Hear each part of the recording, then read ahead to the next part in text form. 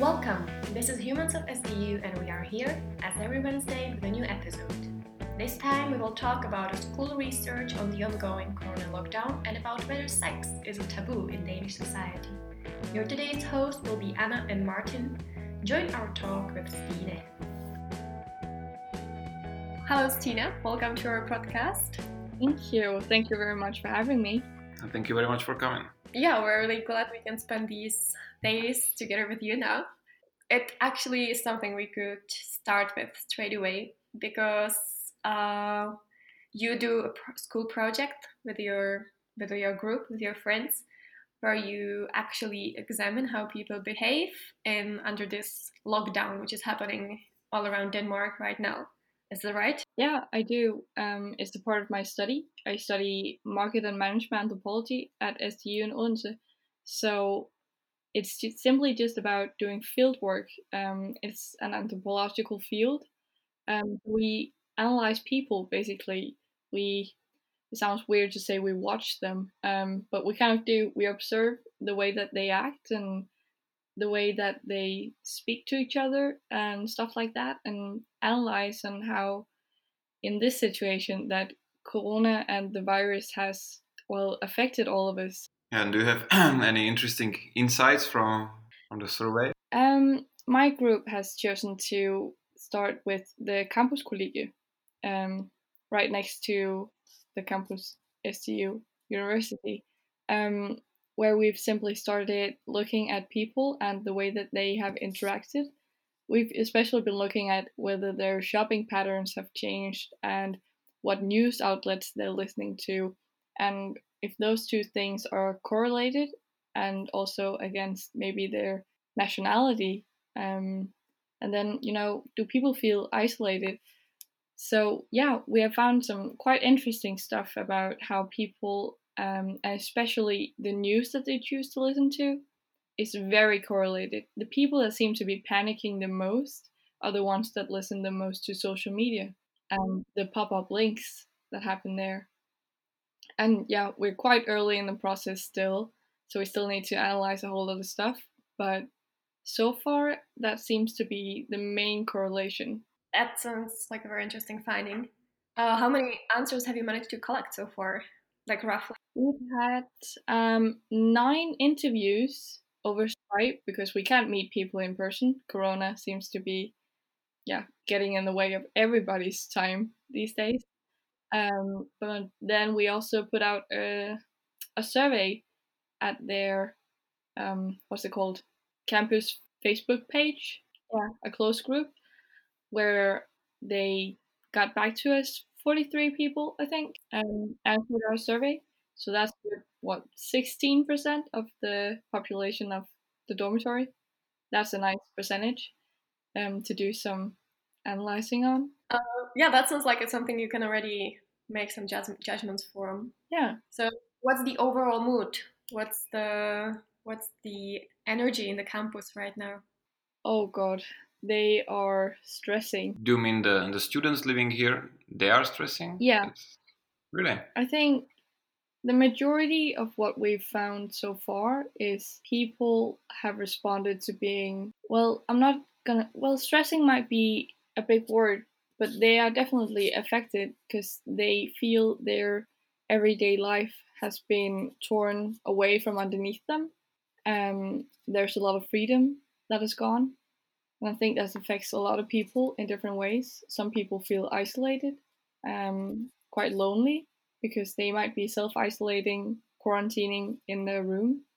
So even though at Campus Collegium you live on like floors of 24 people and have like common kitchens and all of that, there's still some, people sitting in the corner thinking, I can't just go home, I can't just do what I usually do, I'm not seeing my friends, and that affects people like as it would. So the social aspect, that the idea that they cannot see their friends, is it the most common answer that you're getting? It's the freedom and the boredom that comes with it. There are way too many hours of the day and people have no idea what to do. It's true. Maybe it's also about the expectations because before I thought, okay, I will have a lot of time for studying and stuff like that, but well, spend much more time doing pretty much anything else than studying. Yeah, oh, I know that from myself. Even though we're doing this project, I'm still just, I can leave transcribing, which is when you take an interview audio and write it down word for word. I can leave that, it's fine. It doesn't have to be turned in yet. All those things, it's it's kind of stupid, not gonna lie. We have so much time these days, and still you're just pushing it so far out. It's kind of interesting mentality. I think most people share this kind of thing too. We all have this idea of I'm gonna be so productive, and then all of a sudden you're sat there with all this time and you're thinking, how is 24 hours ever gonna be filled out? How am I ever gonna do anything? And then you end up doing nothing, and then it's just a vicious circle. But you That's said true. you managed to collect like various nationalities also. Can you tell any difference there? Not so far. No. Well, I guess the biggest part, nationality wise, is that the borders closed so quickly overnight, and there's a lot of people who couldn't go home all of a sudden. And you're hearing that from all over the country, people who are like, I should have gotten out, or people who are like, I'm glad I'm here. So, a part of our respondents, yeah, the part of our questionnaire especially is also whether people chose to stay at the dormitory or they were forced, so to say, to stay there. But you cannot say that, I don't know, for example, Danes are more relaxed than internationals. You don't see any pattern there. Not really, not yet at least. But the international seems to be the ones who have a bigger focus on what's happening in the world than the Danish students. The Danish students seem to be more like, what are we doing here and what can we do? And whereas the internationals are usually getting news and information from wherever they're from, and therefore have a bigger perspective of like what's going on in the world. Yeah, I guess it's true because we always tend to compare it like, okay, what's the numbers now in the Czech Yeah. Republic? How about Denmark? How many new cases? yeah, yeah. We hear That's that a lot actually. Like people, oh, this is how they're doing it back home. How are you planning to use the results that you're getting? Do you have any other plans except for handing in your project? Not really actually. We're just gonna do it in this project. A lot of the information is confidential. I can't give you any like precise data or people's statements. And the same goes for publishing it basically. So we'd have to get all the statements from the people again saying that we can publish it. Um, but no, it's just a school project. Really, it's a midterm. It's quite a big midterm to have, but it's a midterm nonetheless. Yeah, well, it sounds like a big thing. Yeah. Yeah, and to imagine we're only one group out of God knows how many in our year in our study. Yeah, studying all different kinds of majorly how Corona has affected people around the country and the world. And how do you personally feel in this situation? Well, I went home to my parents to not stay at my dormitory because I didn't want to lock myself up all alone. So I went home to the countryside. My parents are from Jutland. I'm from Jutland. So I went home and currently I'm just spending time with my family and my siblings, and we watch all the press conferences live because it's so massive and it's so wild that this is happening to us like right now.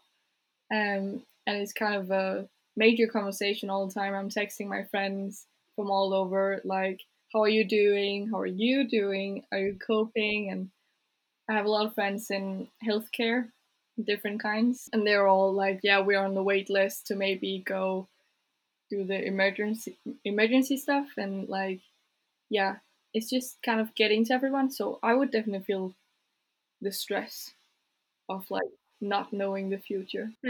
So is that what makes you most nervous? Oh yeah, definitely. Like so far we only know until the 13th. Yeah, but who knows what's gonna be done? That's right. And how are you spending your days? What makes you busy personally? Right now, doing this project, really, is the main point. Besides that, what what do I do?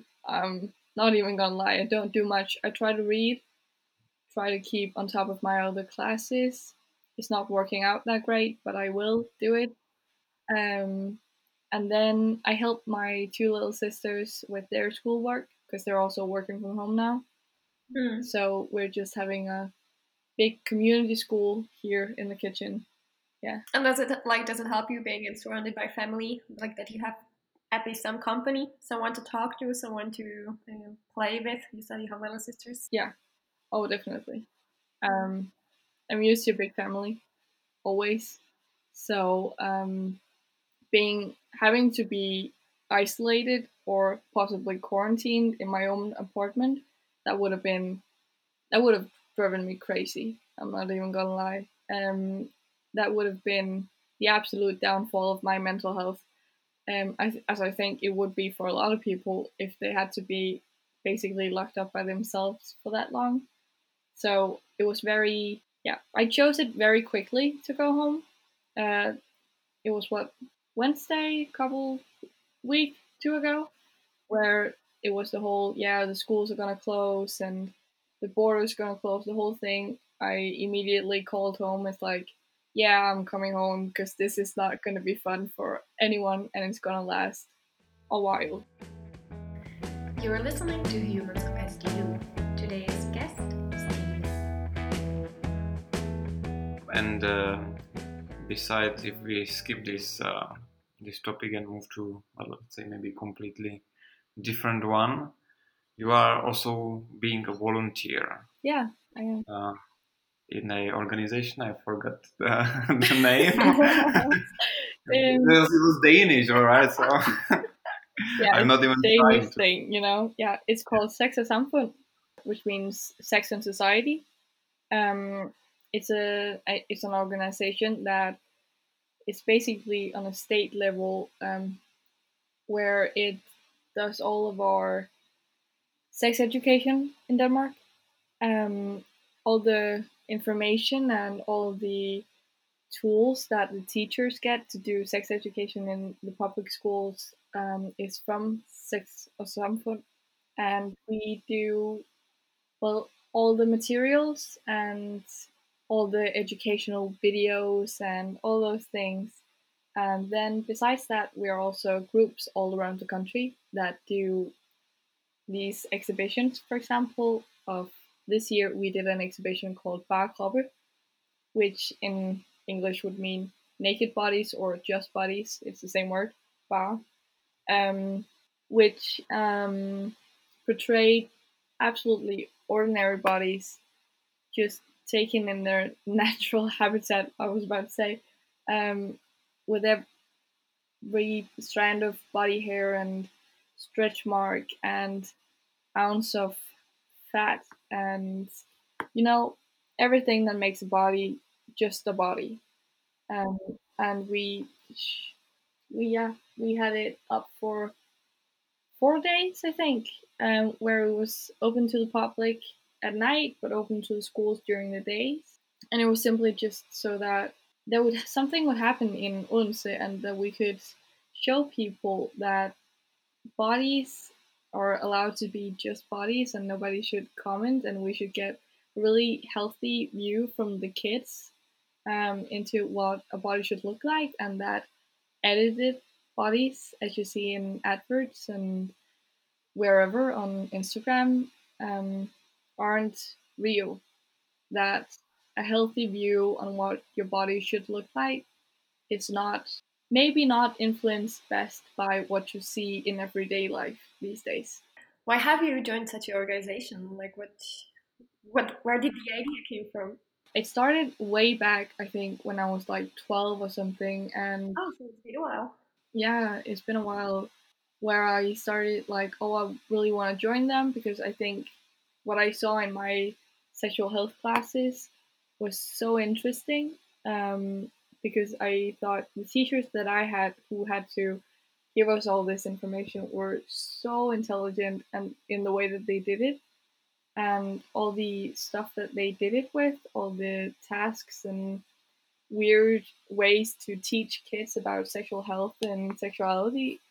It was so good, and I was so in awe of them. So I started thinking, can I do that? Can I be the person standing in front of kids? Then I found out you had to have an education to do that, but I could at least do my part. So the moment I moved to Odense, which is quite a bigger city than where I'm from, I joined like immediately. It was one of the first things I did just to be a part of creating something better for kids, I think, because there are so many who have so many issues with their sexuality and their body and everything that comes with being a teenager or maybe not feeling like you fit in right now. And I really wanted to do my part um, in having kids not feel that way ever. Um, so yeah, I joined because I wanted to make the world a better place. To be very cliche, I think. Um, there are so many people in the world who need more than they have in whatever shape or form, information or just food. And I think we are so lucky and blessed to be living here and have this level of education that we're getting um, for free. We have so much time on our hands, especially now during Corona, that we can help so many people if we just get up off our lazy asses and think of other people. So, what exactly is your role there? What do you do? I'm a very simple volunteer. Um, we sit down. So, do you have to set up the exhibitions or? Um, it's very homogenous group. Like we only have one, so to speak, leader who's our contact with the main organization, and the rest of us are just footmen. We all have a say. We sit around a round table and we come up with ideas, and then we agree on how to do it. It's um, it's very straightforward, and like anyone can join. We just yeah, we just want to make a difference. I think everybody there come from very different backgrounds. We have midwives and people studying all kinds of medicine and all these things, and we just come together and think, how do we do this? There's a main goal, which is Sex Samfund and the organization, but then who, how, what do we want to do? Yeah. How it really looks like the when you go together with the kids, it's like only you are standing there saying, I don't know, it's okay the way you look. Maybe I'm making it like very simple, but that must be. Like, as a volunteer, we don't get to be in front of the kids because you have to have an education to do that. But we do have a lot to do with, like, in the organization, they want a lot of information from us and the things that we see out in the world as being the young people. So the majority of it is just us seeing the trends on social media and seeing the way that parents react to us. For example, we sometimes give out condoms or stuff like that. Um, and the way that parents react to us or the way that kids react to us says a lot about their, I'm not going to say ability, but their willingness maybe to talk openly about sex, safe sex, bodies, and such. So we kind of, in some way, report back to the main organization so that they have more of an idea. They have a lot of analyzing stuff on their own surveys, etc. So they've definitely got theirs going, and we're more like the footmen of that, how to implement it. And we get a lot of stuff sent from them about the week sex every year, um, where the kids are all over the country are basically having sexual education at the same time, and we get all the same stuff that they get, and then we do all of our sexual education for more in people's faces on the streets, and like as the Bar Club exhibition or sharing condoms with people, sharing condoms, giving out condoms would probably That's better. almost English 101. Yeah. We are going to clarify that. Yeah, giving out condoms because a lot of people are scared to buy them still. Like, And what's the trend? Do parents talk with their kids about sex? oh, that was the theme this year, actually, also. Whether parents actually talk to their kids. Yeah, it was quite different parent to parent. We were trying to flag down some parents standing in the bus central, the station, and some of the parents didn't want to look us in the eye the moment that they saw our t-shirts. Like, they're from Sex Samfund. We cannot at all go anywhere near those guys. But also at the same time, there were parents that like really wanted to talk to us because they were like bringing their teenage kids along, and like, these guys are the ones you should be asking stuff about. And okay. So they give the responsibility to you. Really, like, there's a lot of people who think that we have all the answers and that the sex education that they get in school is enough. To a lot of kids, that is enough. Like, they get all their basic information, but a lot of times kids have more of a want to all this knowledge that is out there, and some kids get their main sexual education from porn, which can be quite damaging because that's not real. Anyone who's seen it knows that that's maybe not the best place to know stuff about how to practice safe sex. So yeah, so the parents basically look at us either with absolute disgust and kind of embarrassment, I think, because we start to ask the difficult questions, like, do you know how to talk to your kids? So what do you personally perceive like the maybe nowadays biggest issue or think that is like maybe negative connotation considering the sex education and sex in general? I think the main taboo is sexuality. If you're anything but straight, it's different. And having this idea of a status quo that is one thing and everything else is different is quite dangerous, because that means people have to come out, and that means that people have to be seen as other or check the other box in surveys or stuff like that. So I think the moment that gender and sexuality is talked about more, there's a lot of things that will be solved quite quickly in the ways that people have issues with who they are in general. Did you have to get used to talking about these things? I'm from a very overtly open family. Like, we are out there. So I think it was quite easy for me to be the one talking about it, and it was quite nice to find other people that were willing to talk about it, all the different aspects of it, both sex and porn and gender and sexuality and bodies, etc., in a very clinical way, so to say. Like, talking about sex does not have to be sexy.